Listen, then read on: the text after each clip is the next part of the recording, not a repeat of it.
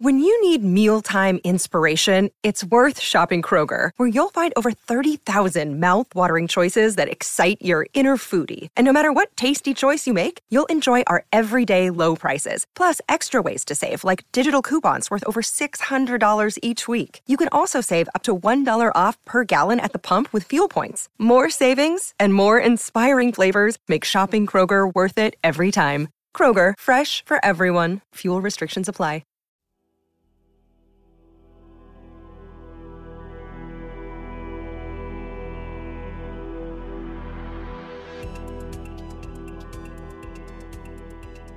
I'm Mike Brown, author, nerd, and host of the Dark Poutine podcast. Join me and Morgan Knudsen, author, paranormal researcher, and host of the TV shows Paranormal 911 and Haunted Hospitals, as we take you on a journey for the curious about the unseen, the mysterious, and the incredible things happening in the world about us. Welcome to Supernatural Circumstances.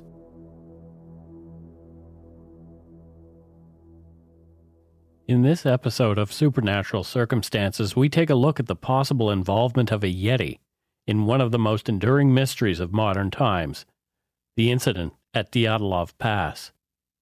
I covered this story in Chapter 13 of the Perpetual Puzzle section of my best-selling book, Murder, Madness, and Mayhem, available at fine booksellers now. The story began in 1959 in the northern Ural Mountains on Kholat Syakhl, which translated from the local Mansi dialect means dead mountain.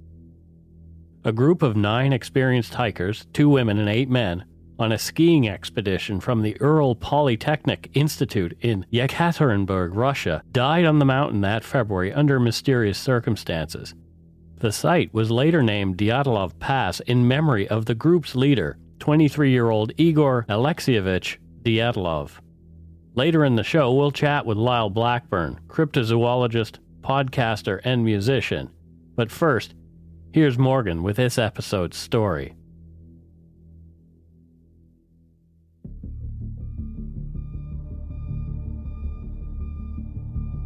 How many of us have told stories around the campfire? We've sat around on cold nights, gathered by the heat of the flame in the dark of the forest, with flashlights and s'mores, and spoke names like Candyman, the Boogeyman, and the Demons of the Dark. Many adults and kids have strong memories of laying in their tent, hearing raccoons and deer snooping through their leftover food, while their tent mates wondered if it might be indeed one of the monsters they had envisioned around the campfire. For First Nations people around the world, the creatures of the woods, wild, and the mountains have a significance that Western settlers and descendants rarely understand or respect. The roar of the wings of the eagles and the thunderbirds, the power of the bear, and the intricate roles nature plays with all living things and the Creator, all have legends and stories that often become brushed aside by our modern, science-driven world. Here, the world of spirit gets trampled in our speaking and in our actions, as urban sprawl begins to spread into what was once contested territory by both humans and cryptids alike. However, across the globe, in the frozen wild of Russia, the stories of monsters and myths are not so easily set aside. In Tibet, the Sherpa people speak openly about their life with a creature that they believe is the protector and the god of the mountains. One who preys on their Zapko, their beast of burden, a cross between a yak and a cow, and occasionally on the people themselves. They respect it, but their fear of it runs deep. In the West, we know it as the Yeti, but it was not until an expedition to Mount Everest by famed climber Eric Shipton that the giant, hairy, bipedal ape was brought to attention. These giant ape-like monsters with brown or golden hair, conical heads, and of huge stature were said to have left behind tracks which Shipton's team promptly photographed and grew famous for. And it's said by the locals that they are positioned to enact justice towards whoever disrespects the mountains. Whether this is true or not, or whether they were just an animal which protects its own space is up for debate. However, in the Ural Mountains of the Soviet Union in 1959, the concept of the Yeti was brought to a new and terrifying public awareness when a group of hiking students from the Ural Polytechnical Institute was found slaughtered and mutilated in what is now known as the Dyatlov Pass incident. Since then, Yeti sightings there have increased, as well as the disappearance of up to 9 more hikers as late as 2019. The pass was named after expedition leader Igor Dyatlov, a 23-year-old radio engineering student who was leading a ski trip. 8 men and 2 women went with him, all grade 2 hikers with ski tour experience, and receiving grade 3 level upon their return, the highest you can acquire and would require traversing at least 300 kilometers. On January 23, 1959, the Dyatlov group had their route approved by officials, and they were off the very same day. Now, I live in the prairies of Alberta, within a short distance of our Western Rockies. The temperatures here can easily drop as low as Siberia. Possibly the most deafening aspects of these winters is the silence. The snow absorbs all sound like nature's studio, and very little is left of any living thing outside. When the Dyatlov group fell silent in the frozen landscape on February 12th, by February 20th, the families demanded a searcher party be dispatched to the Ural Mountain region to find them. On February 26th, the first sign of the party was found. Mikhail Sherevin, the student who found the tent, said that the tent was torn in half, covered with snow. It was empty, and all the group's belongings and shoes had been left behind. The investigators on site noticed that the tent was torn from the inside. The group had not only left the safety and heat of the camp, but they had left in one hell of a hurry, leaving behind jackets, shoes, socks, and all their aid. They followed some of the tracks down to the edge of the woods, on the opposite side of the pass. At the forest edge, under a large Siberian pine, the searchers found the visible remains of a small fire. There were the first 2 bodies, shoeless, dressed in underwear. The branches on the tree were broken up to 5 meters high, suggesting that one of the skiers had climbed up in attempts to get a better view, or perhaps to escape the same thing that had driven them from the tent. The true horrors, however, were still to come. Between the pine and the camp, they found 3 more corpses. Upon examination, it looked as if they were trying to make their way back to the camp in the dark, but the 4 travelers, including Dyatlov himself, remained missing until their horrific discovery on May the 4th. Upon inquiry, the nightmare began to unfold for investigators. It was determined that the first hikers were found dead of hypothermia and were found in the bloody clothes of the other students, suggesting that they had taken clothing from the other bodies rather than risk going back to the tent for their things. 3 of the hikers had fatal injuries. 1 had his skull cracked open. 2 more had their chests crushed in. According to one investigator, the force required to cause such damage would have been extreme, impact injuries like one would incur in a car crash. All 4 bodies had been found at the bottom of the creek in a running stream of water and had soft tissue damage to their head and face. One student was missing her tongue, eyes, and parts of her lips, as well as facial tissue and a fragment of skull bone, while another had his eyes torn out. 1 more had his eyebrows ripped from his face. The entire attack, according to primatologists and cryptozoologists, had all the terrifying hallmarks of an attack by a great ape. Chimpanzees, for example, tend to target the face of their victims, tearing at eyes, tongue, noses, and lips, as well as smashing their fists into chests and skulls. The local people in the area knew the answer to the mystery that no one wanted to hear, but they were ignored. Immediately, suspicions turned to the local tribe, the Mansi people. To dispel the theory of an attack by an indigenous group, the lead investigator stated that the severe injuries the students endured could not have been caused by human beings, because the force of the blows had been too strong. The horror, however, lingered. With no suspects, no one to blame, the investigators turned to one piece of physical evidence that they could collect, a camera that had been found lying in the snow next to one of the bodies. Upon examination of the film, one photo stood out from the rest. One of the last photos on the roll was of an upright, bipedal creature with dark fur leaning out from behind a tree and seemingly watching the hikers. Immediately, the files were hidden away in Russia's archives, never to be seen again until, in 2009, when they were released to the public eye. In the meantime, the Dyatlov Pass became notorious for more disappearances. Hikers that would set out through the pass would disappear, never to be heard from again, all while sightings of the Yeti grew more and more common. In 2019, the Indian Army, who was doing an exercise in the area, photographed a plethora of large great ape tracks in the same area. This made the local papers immediately. Finally, during the same year, Russia felt compelled to reopen the investigation, but with a clause. The investigators were only allowed to investigate 3 possible explanations. These consisted of a slab avalanche, an avalanche, or a hurricane. All were eliminated. In July of 2020, the Russians finally gave in to the notion that an avalanche must have indeed been the cause of death, and it was ruled official. However, there are grave issues with this theory, and it does not explain the strange photograph of the oddly formed stranger lurking in the trees. The location of the incident did not have any obvious signs of an avalanche having taken place. The bodies had a very fine layer of snow covering them, and the bodies didn't appear in any way to have been swept away from the camp.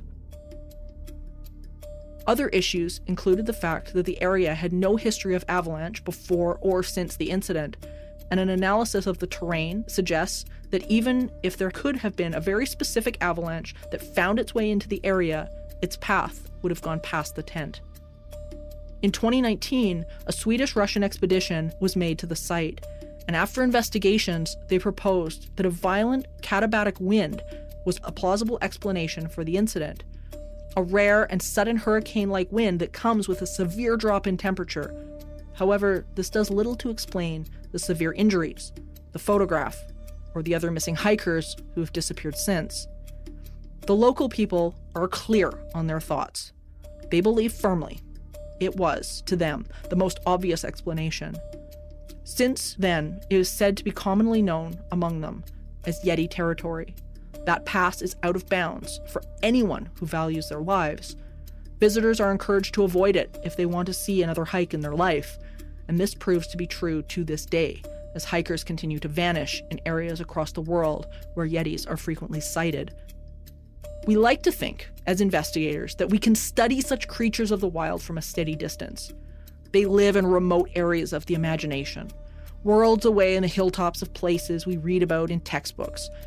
But Yeti sightings include Canada and the United States, specifically Mount Shasta in California, where investigator Brian David Wallenstein, out for a walk with his family after a Thanksgiving dinner, encountered a family of 3 Yetis at a rundown ski lodge on the mountainside. Rare as it is, the most elusive of cryptids has been sighted in locations where one thinks they would be more apt to run into a Sasquatch before ever running across a Yeti. Russian hominologist Dr. Igor Burtsev believes that these growing reports of encounters have directly to do with one thing: climate change. Just as other animals are being forced to change territories and to adapt to new hunting habits and changing habitat, the Yeti is no different. Urban sprawl, even in the mountains of Tibet, has begun to encroach on what was once forest and wilderness. Burtsev goes on to speak on the notion that the Yeti's change in behavior really is a warning. Local people who live amongst these remote creatures believe they are protectors of the forest, spirit guardians of nature, and their frequent appearances are a message to those who are not respecting the environment. Regardless of the conclusions you reach about the Dyatlov Pass or thousands of reports, photographs, and documented physical evidence of the infamous abominable snowman, we still tell our stories around the campfire about the monsters in the woods. We speak of dark tales on cold winter nights and typically go to bed, safe and warm, to get up the next day, believing they are just stories. However, as we get closer to nature every day, as we push the boundaries of human outreach and habitat, we may want to rethink the idea that the Yeti is simply a legend. Soon, we may no longer have the luxury to tell ourselves it will all be fine in the morning. Your brain needs support, and new Ollie Brainy Chews are a delightful way to take care of your cognitive health. Made with scientifically backed ingredients like Thai ginger, L-theanine, and caffeine, Brainy Chews support healthy brain function and help you find your focus, stay chill, or get energized. Be kind to your mind and get these nootropic chews at ollie.com. That's OLLY.com. These statements have not been evaluated by the Food and Drug Administration. This product is not intended to diagnose, treat, cure, or prevent any disease. Another day is here, and you're ready for it. What to wear? Check. Breakfast, lunch, and dinner? Check. Planning for what's next and how to save for it? That's where Bank of America can help. For your financial to-dos, Bank of America has experts ready to help get you closer to your goals.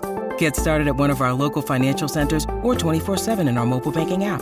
Find a location near you at bankofamerica.com/talktous. What would you like the power to do? Mobile banking requires downloading the app and is only available for select devices. Message and data rates may apply. Bank of America N.A., member FDIC. Next up, Morgan and I chat with our guest, Lyle Blackburn. Here's the audio of that conversation. Today, I'm so happy that we get such an amazing guest, because we're so lucky on Supernatural Circumstances to have some of, I think, the brightest minds in cryptozoology and parapsychology and all the sciences, and it's so cool. And Lyle Blackburn is just another one of those really great minds and adventurous spirits that we get to talk to, and it's wonderful. So a little bit about Lyle for our audience. Lyle Blackburn is a native Texan known for his work in writing, music, and film. He is the author of several acclaimed books, including The Beast of Boggy Creek and Sinister Swamps, whose subject matter reflects his lifelong fascination with legendary creatures and strange phenomenon. Lyle is also the founder of the rock band Ghoultown and a narrator and producer of documentary films such as The Mothman of Point Pleasant and Boggy Creek Monster. And guys, if you have not seen them, see them. The documentaries are amazing. I love The Bray Road Beast as well. Lyle is a frequent guest on radio programs such as Coast to Coast AM and has been featured on various television shows airing on Animal Planet, Destination America, Travel Channel, Discovery Science, and Shudder. In his work with Monsters and Mysteries in America, he served as both consulting producer and special episode host. Lyle, if I missed anything, feel free to fill it in. That takes up the whole show. The bio. I know. I have the same problem. But I mean, it's all worth mentioning because you've done so much. And today we were talking about the Yeti and Sasquatch and missing people. And I'm so glad you're here to sort of throw some input on this, because I think it's been theorized for a long time, at least over the last number of years, that, you know, some of these great apes like Yetis and whatnot might actually be responsible for attacks, for missing people and things like that. And the Yeti has been known to be a little bit more on the edgy side than Sasquatch. Is this common? Well, there's actually many more reports of Bigfoot or Sasquatch aggression than there are Yeti. Over the years, the Yeti is what sightings there are typically, are from a distance, a figure in the distance or something, observed moving across the mountain passes. And a lot of the Yeti, the belief in the Yeti comes from secondhand stories or footprints. Westerners found mostly footprints, which led to a lot of newspaper coverage. But the Yeti, in my opinion, there's a few major stories that kind of suggest that they could be aggressive. But for the most part, like most of these, they're just shy, reclusive, elusive sort of beasts. Yeah, that makes sense. And with all the encounters that I've read about for the years, because I find the hominids and the Sasquatch cases, if I could have done something else with my career other than parapsychology, it would have been cryptozoology, because I find these animals so interesting. And there seem to be such distinct behavioral and physical differences between these hominids. Can you talk about that a little bit? Yeah, sure. I mean, depending on the region and what's being described, whether that's, regional cases of around the U.S. of certain Bigfoot-like creatures, or just on a world scale where a creature, a similar hominid, upright bipedal ape-like creatures reported in Australia or China, or of course in the Himalayas where the Yeti is, they can differ. And, that enters into the sort of motif and the general understanding of them. You know, as somebody who, you know, focused a lot of research on the legendary case of the Boggy Creek Monster, which was made famous by the 1970s film The Legend of Boggy Creek, you know, and it was kind of a horror film / documentary, and that really played up the aggressive nature of this creature, and which was literally what people reported, attacks and things like that. And so that kind of got me interested in, you know, what other attacks, you know, are there by these creatures? And of course, there's incidents like Ape Canyon from the 1920s where Bigfoots were assailing some miners and, you know, in the Pacific Northwest. And then, you know, the descriptions of these creatures, depending on where they're located, like I said, I mean, it's a kind of a complicated thing, but, you know, skunk apes are described a little bit differently as maybe a Bigfoot of the Pacific Northwest. You know, skunk apes live in a swampy environment and are more allegedly ape-like. And then, you know, you go to descriptions of the Yeti where it's, you know, more like almost, you know, a bear-like creature or a feral human, you know, but without specimens to analyze, it's just hard to say what the true, you know, biological differences really are between these things. I always sort of thought of them as like different breeds of dog, if that maybe that's too simple a thing for them. They just seem like they have so many similarities, but the differences are like from a poodle to a Rottweiler kind of thing.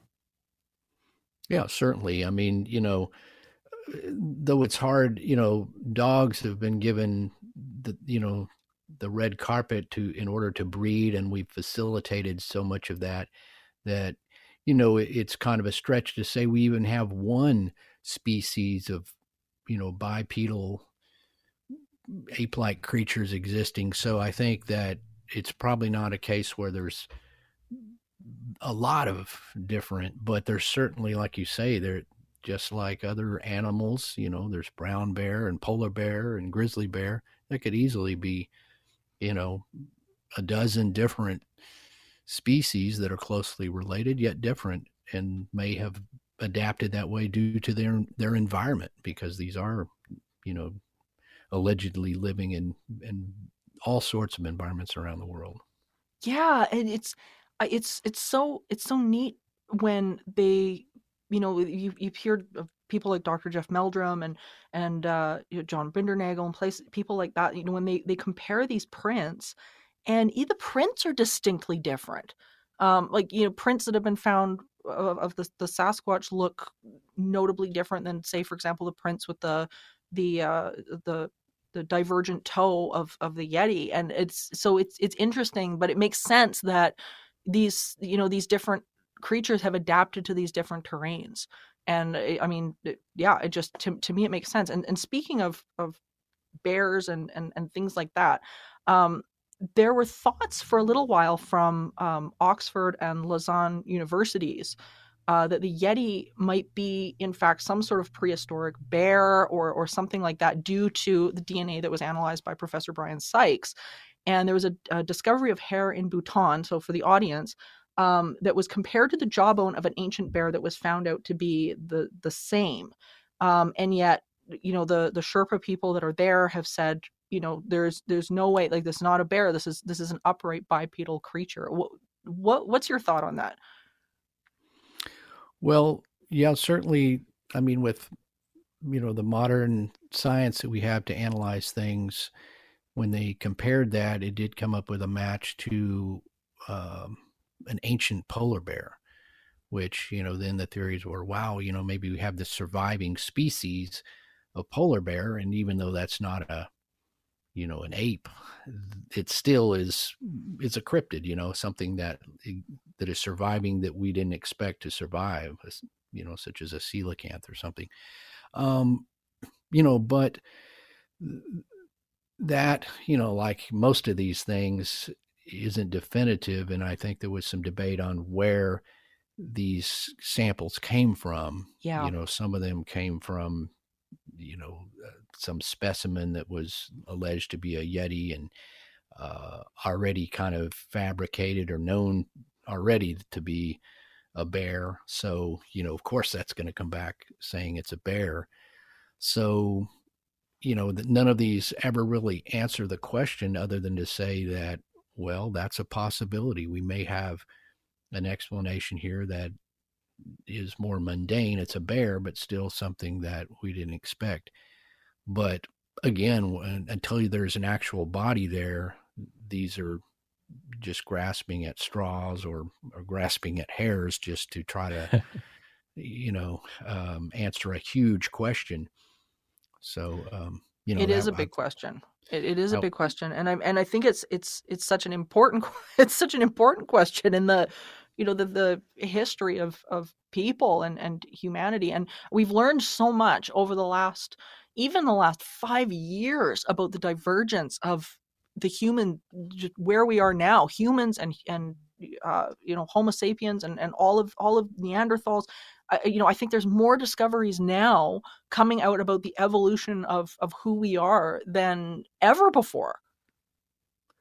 Right. And that just goes to show you, we never really know everything. And that's the whole premise here, is that people, we've discovered everything. We know everything, and we know everything from the fossil record, which obviously isn't true. We're constantly revising science and revising that bushy tree of our own ancestry, as well as similar or our brethren in the great apes. So you never know, and that's why we should never be content to just sit there. And even in the case of a Yeti, where it goes kind of interweaves between folklore and sightings of an animal, well, we don't really have an answer. So we should always be open to these kind of tests of, continually trying to solve the puzzle. Absolutely. And every piece of this helps. And, even from the parapsychology standpoint, because that's where I come from, that what you just said about possibilities, I think, is just hitting the nail on the head. That, people tend to shut down that possibilities are so, they're so vast. There are so many. And we really need to remember that, this science is a tool moving forward. It's, we're getting glimpses and pieces of the puzzle, but it's a tool. And, when you're mentioning the sort of the folklore of the Yeti and the Aboriginal, the Sherpa people and whatnot of the area. And I mean, they are 100% convinced that this is something else, that this is, like the god, basically like the god of the mountains, the protector of the mountains. And if you had a case like we in the podcast here, we talked about the Dyatlov Pass and how there was theories going around thinking that maybe this might have been caused by running into a Yeti or something, some other creature like that. Do you think that some of these hominids might actually be responsible for some of the missing persons cases that have been reported over the years?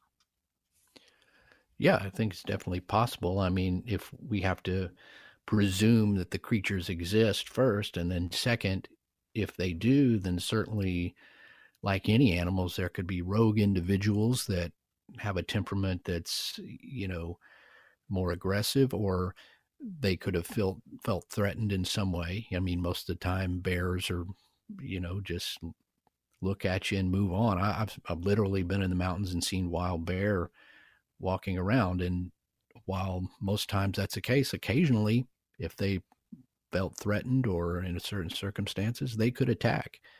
And so, some of these stranger disappearances where seemingly no explanations and other things, that obviously crosses over into, well, could it have been a Bigfoot or what have you at the cause? And now we sort of have two mysteries intersecting, but still that could very well be. And a creature like this is big. It could be very dangerous, very powerful, and, simply carry somebody off very easily if they wanted to. Yeah, I think I agree. And I mean, it's amazing when you look at other apes or hominids or anything like that, and the level of power that these things that these things have, and their adaptability to be in these environments is one of the things that I so admire about them. If a case like this came across your desk, where somebody was either either missing, or a body was found or something like that, from the perspective of our current technology and nowadays, as a cryptozoologist, how would you go about determining if this was a factor in a case like this? Well, I think the first thing to do, as in whether you're looking at a case of an attack or just a sighting, is to try to eliminate everything else. Absolutely. The more common, down to earth explanations. So you would just start like you would any other case where, is this a place where, somebody would pull a hoax, or is it possible that, what is the credibility of the witness? And if we had a body that was, been attacked by an animal, obviously that can be, that person's injuries could be examined by, doctors and things, which would, help eliminate common possibilities. So you start there, and then, if there's, you kind of rule out everything else and it kind of falls into the mystery zone, then you could say, well, okay, what cryptid reports do we have around here? Is this a place where there's been a lot of Bigfoot attacks?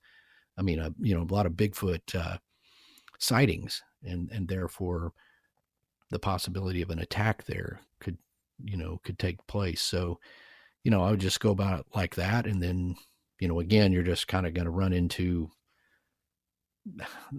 where you're speculating, but yeah, you kind of chalk that up in that, I've got a case file of attacks where it's like, well, here's a bunch of stuff that, could be Bigfoot could be responsible for, or Dogman, or what have you.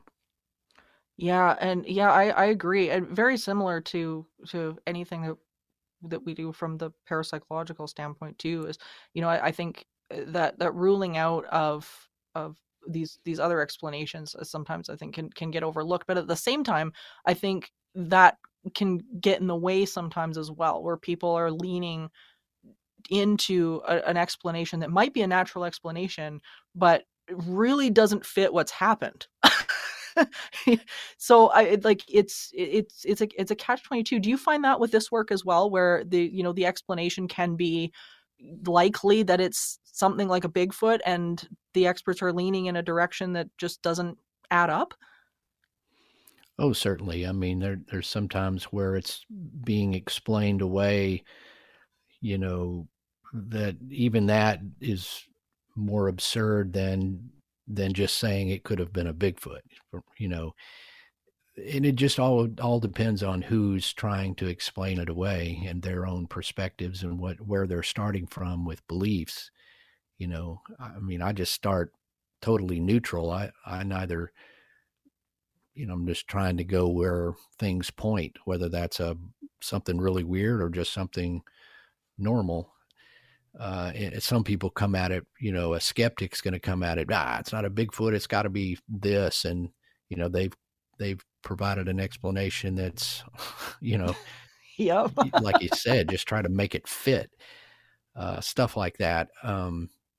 So yeah, that's common, just depending on who's providing the explanation. That's the one thing that's always caught me about the Dyatlov Pass case, was the fact that the Russian government gave the investigators two answers that they were allowed to come to. It was either an avalanche or a slab avalanche, and that was it. They weren't allowed to consider anything else. It was just, you have to pick a conclusion, pick the one you like best, and that's the one that we're going to run with. And it's infuriating for investigations, I think, that still don't have those answers. And you hear sometimes about this evidence disappearing from universities, and things being lost. And in the case of, for example, the Minnesota Iceman, the body just got replaced completely. Why do you think there's such contention around these creatures specifically? Well, right. I mean, yeah, like in the case of the Dyatlov Pass, it's like, they don't want to hear anything else. And you don't do investigations like that. You just start neutral and say, well, pursue what the evidence shows. You can't just say, well, here's your choice. It's not a multiple choice conclusion here. Yeah. But, most established organizations, most scientists, everything else just doesn't want to hear any nonsense about Yetis or Bigfoot or whatever. They've already ruled that out, and they're not going to listen, for various reasons. Obviously this stuff has become such a pop culture type thing, that they just don't consider it science, or they're just ignorant of what there is for evidence and such. So, it's just a problem, and things disappearing or not being treated with respect in terms of, okay, here we have some hairs that might be from some unknown creature. Maybe they're not considered as valuable as some other case that is a crime or something else, and those things get lost and misplaced and, just like all this stuff. But I think that's probably because once it gets into the hands of people who don't take it seriously, it's not handled like it would be something that they do take seriously. So, stuff gets mysteriously lost, and it's just the nature of this, and also the nature of humans. They also lose important blood spatter evidence and other things from That's major true. cases.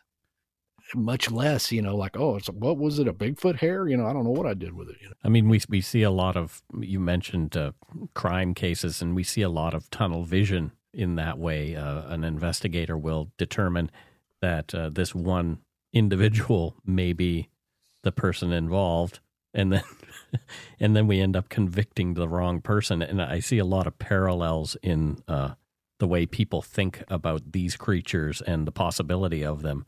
They see one road, and that's the one that they're going to travel down, and there's no other nothing that will drag them from that particular path. Right, and that's unfortunately human nature. Just a person's perceptions and biases and inner, like a hunch, it can be wrong. Those things aren't precise. And if you have tunnel vision, then you're going to be chasing the wrong path. And we've seen that on many crime shows where 20 years later, oops, well, we're back to where, the first guy we interviewed was actually the guy, and we got sidetracked, or they ignored something and should have followed up. And that's exactly the same with any of this other stuff. Biases just govern where people put their efforts. So how do you address that bias in somebody if you come up against it in somebody who's not willing to have the conversation? How do you address it in a way that makes it maybe more palatable for them? Well, I think just in general, if I'm investigating or doing research on these topics, I always try to identify with people who are skeptical. I mean, it's natural, and I try to just say, it's, I understand where you're coming from, but hey, listen to this, and let me tell you a few things. And usually when you kind of identify with a person, instead of just coming at them with, you need to believe in this or whatever, you say, yeah, I understand why you're skeptical. They'll usually kind of listen to you and then come around to, well, as a matter of fact, something weird did happen or whatever. And just kind of understanding everybody's different and their views are based on just what they know. So I do that with any investigation, and usually can get along with people, whether they're total skeptics or whatever. They'll have the conversation, which is what you want when you're doing investigations. You want everybody's input, so you don't want to sort of, alienate them right from the gate. So it works well. Especially if you're trying to get some information from, say, a park ranger or somebody else, that doesn't usually want to talk about it. I just say, hey, we totally understand. You're just protecting your job and your things. This is off the record, and if you're cool, usually people will talk to you. Mm. Yeah, it's true. And I think this subject matter has a factor in it that even criminal cases and things like that don't have, which is sort of the uncanny valley factor.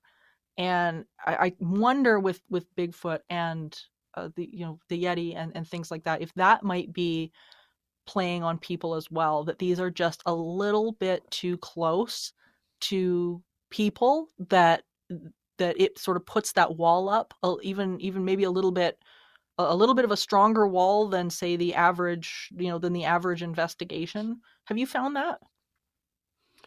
Yeah, sure. I mean, if you sort of give any indication you think Bigfoot is real, for example, yeah, that's a whole world of, it's human like. It's, you have to question like everything, like, well, if this thing exists, how does this affect my views on the world? And Yeah. Obviously, and just straight up, people, Bigfoot is associated with crazy people and weird stuff and everything else, and people don't want to be associated with that. They probably don't. And that's kind of the general consensus, is the news always snickers now, especially, and makes Bigfoot. They don't understand much about it beyond what they see on the news, and they don't want to be laughed at. Well, I don't want to say what I saw, because then people are going to think I'm crazy. So you got to make them understand that, look, these reports are not made by all crazy people. Those are the exception. Most reports can be made by everyday people, from policemen to doctors to hunters. And you got to, make sure they understand that they're not going to be lumped into crazy, because, of course, people are, mindful of that. So, I think right off the bat, people just think, it's a crazy subject when they don't know much about it. That's kind of their perception. Yeah, I think people will even avoid reporting something because they think that they'll be perceived as a crazy person. Yeah. Absolutely. I mean, we always say that for every one report, there's probably 10 others that people just didn't say anything. But, I've seen over the last, I've been doing this for, a long time, and I've seen a shift in people being willing to talk. 12 years ago or something, people were like, still kind of hesitant, but because of so many TV shows and finding Bigfoot and things, people have seen examples of, well, that guy sounds just like me. They've seen normal people reporting these things. So I think people are more willing now to say, yeah, I saw something like that, than say a decade ago, or especially like 30 years ago. People were very reluctant to talk.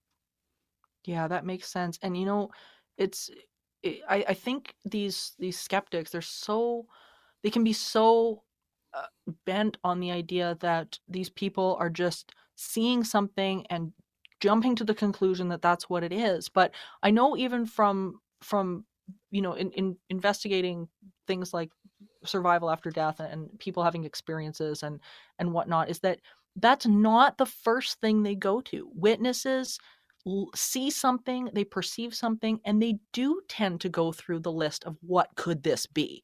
They're not jumping to those conclusions. And I think skeptics need to sort of dial back the idea that all of these people are just, oh, I saw a Bigfoot, or I saw this, or I saw that. And it's like, hold on a minute. Like, these people, when you talk to them, and I'm sure you found this too, is that they went through in their head what this could be. Is this a bear? Am I looking at an unidentified animal? And they all seem to come to the conclusion, this is something I've not seen before.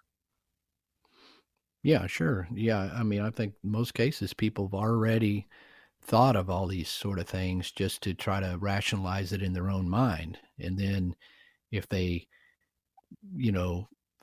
then come to the conclusion that, I just can't explain this, then they start looking on the internet, or, finding someone to tell, or post it on post it in Facebook or whatever. So yeah, they've reviewed these things before talking. What would you tell people, just to bring this to a conclusion? What would you tell people that have either you had a frightening encounter or are holding back from talking about it, or are sort of stuck in that fear state about whatever it is that has gone on and whatnot. What should they do if they're in that situation?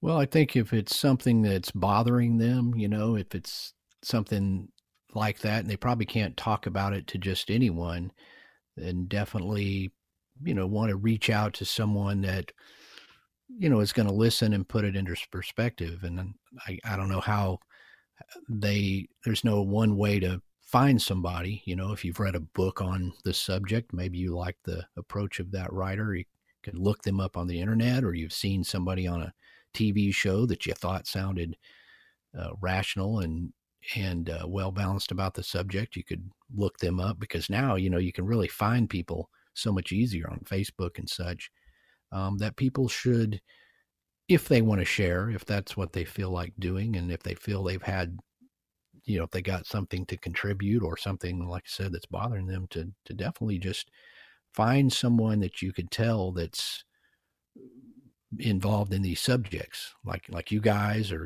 maybe a podcast. They've listened to a lot of these stories, and podcasts are another thing that have really helped now, because you hear these podcasts and you hear people just telling of these stories. So it's like you go, well, I'm not the only one that saw something weird. So just find someone that you can kind of just share that story, and you can even share it and say, hey, don't post publicly or post my name, but hey, what do you think? Am I crazy, or is this something that you've seen elsewhere? And that'll give people, some amount of, I guess, counseling on the subject, so to speak. Yeah.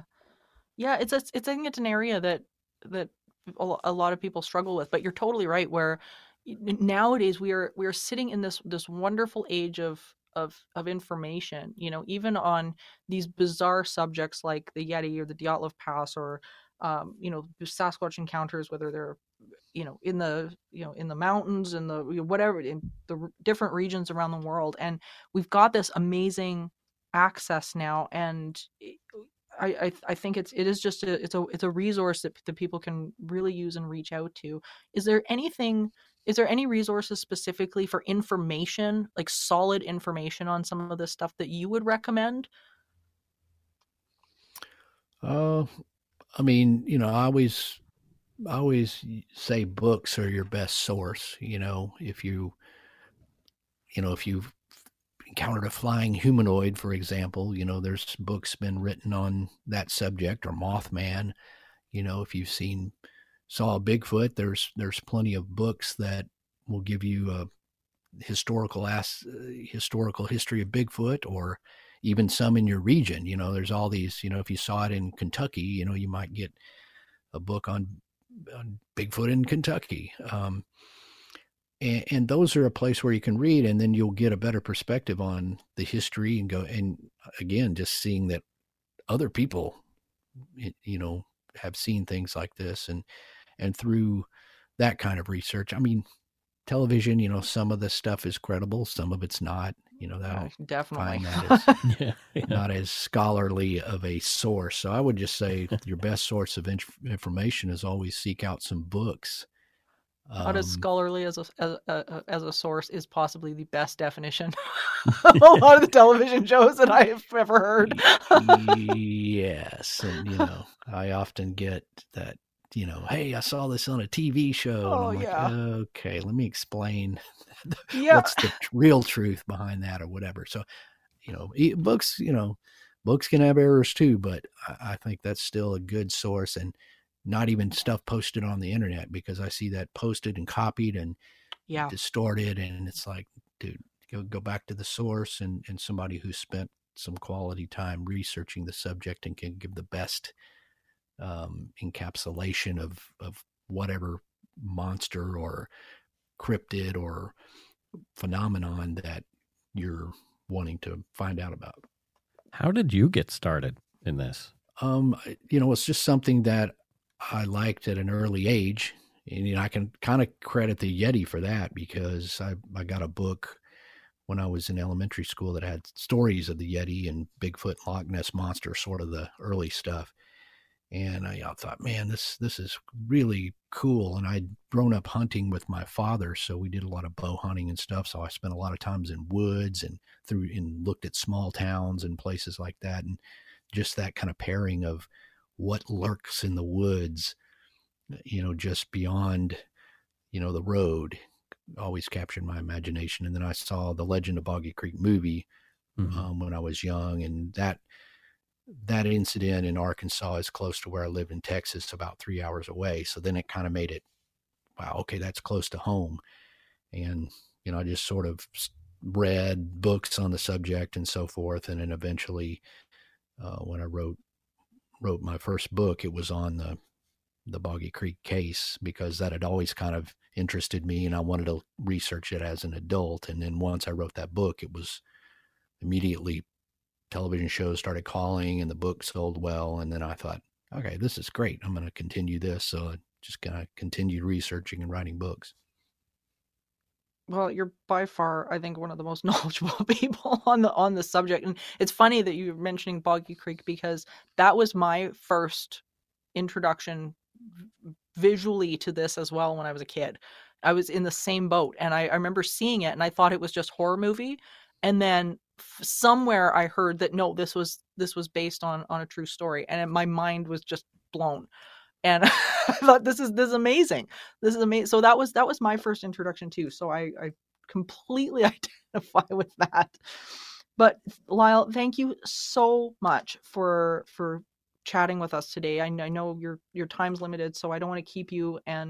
But if tell us website, tell audiences where they can find you.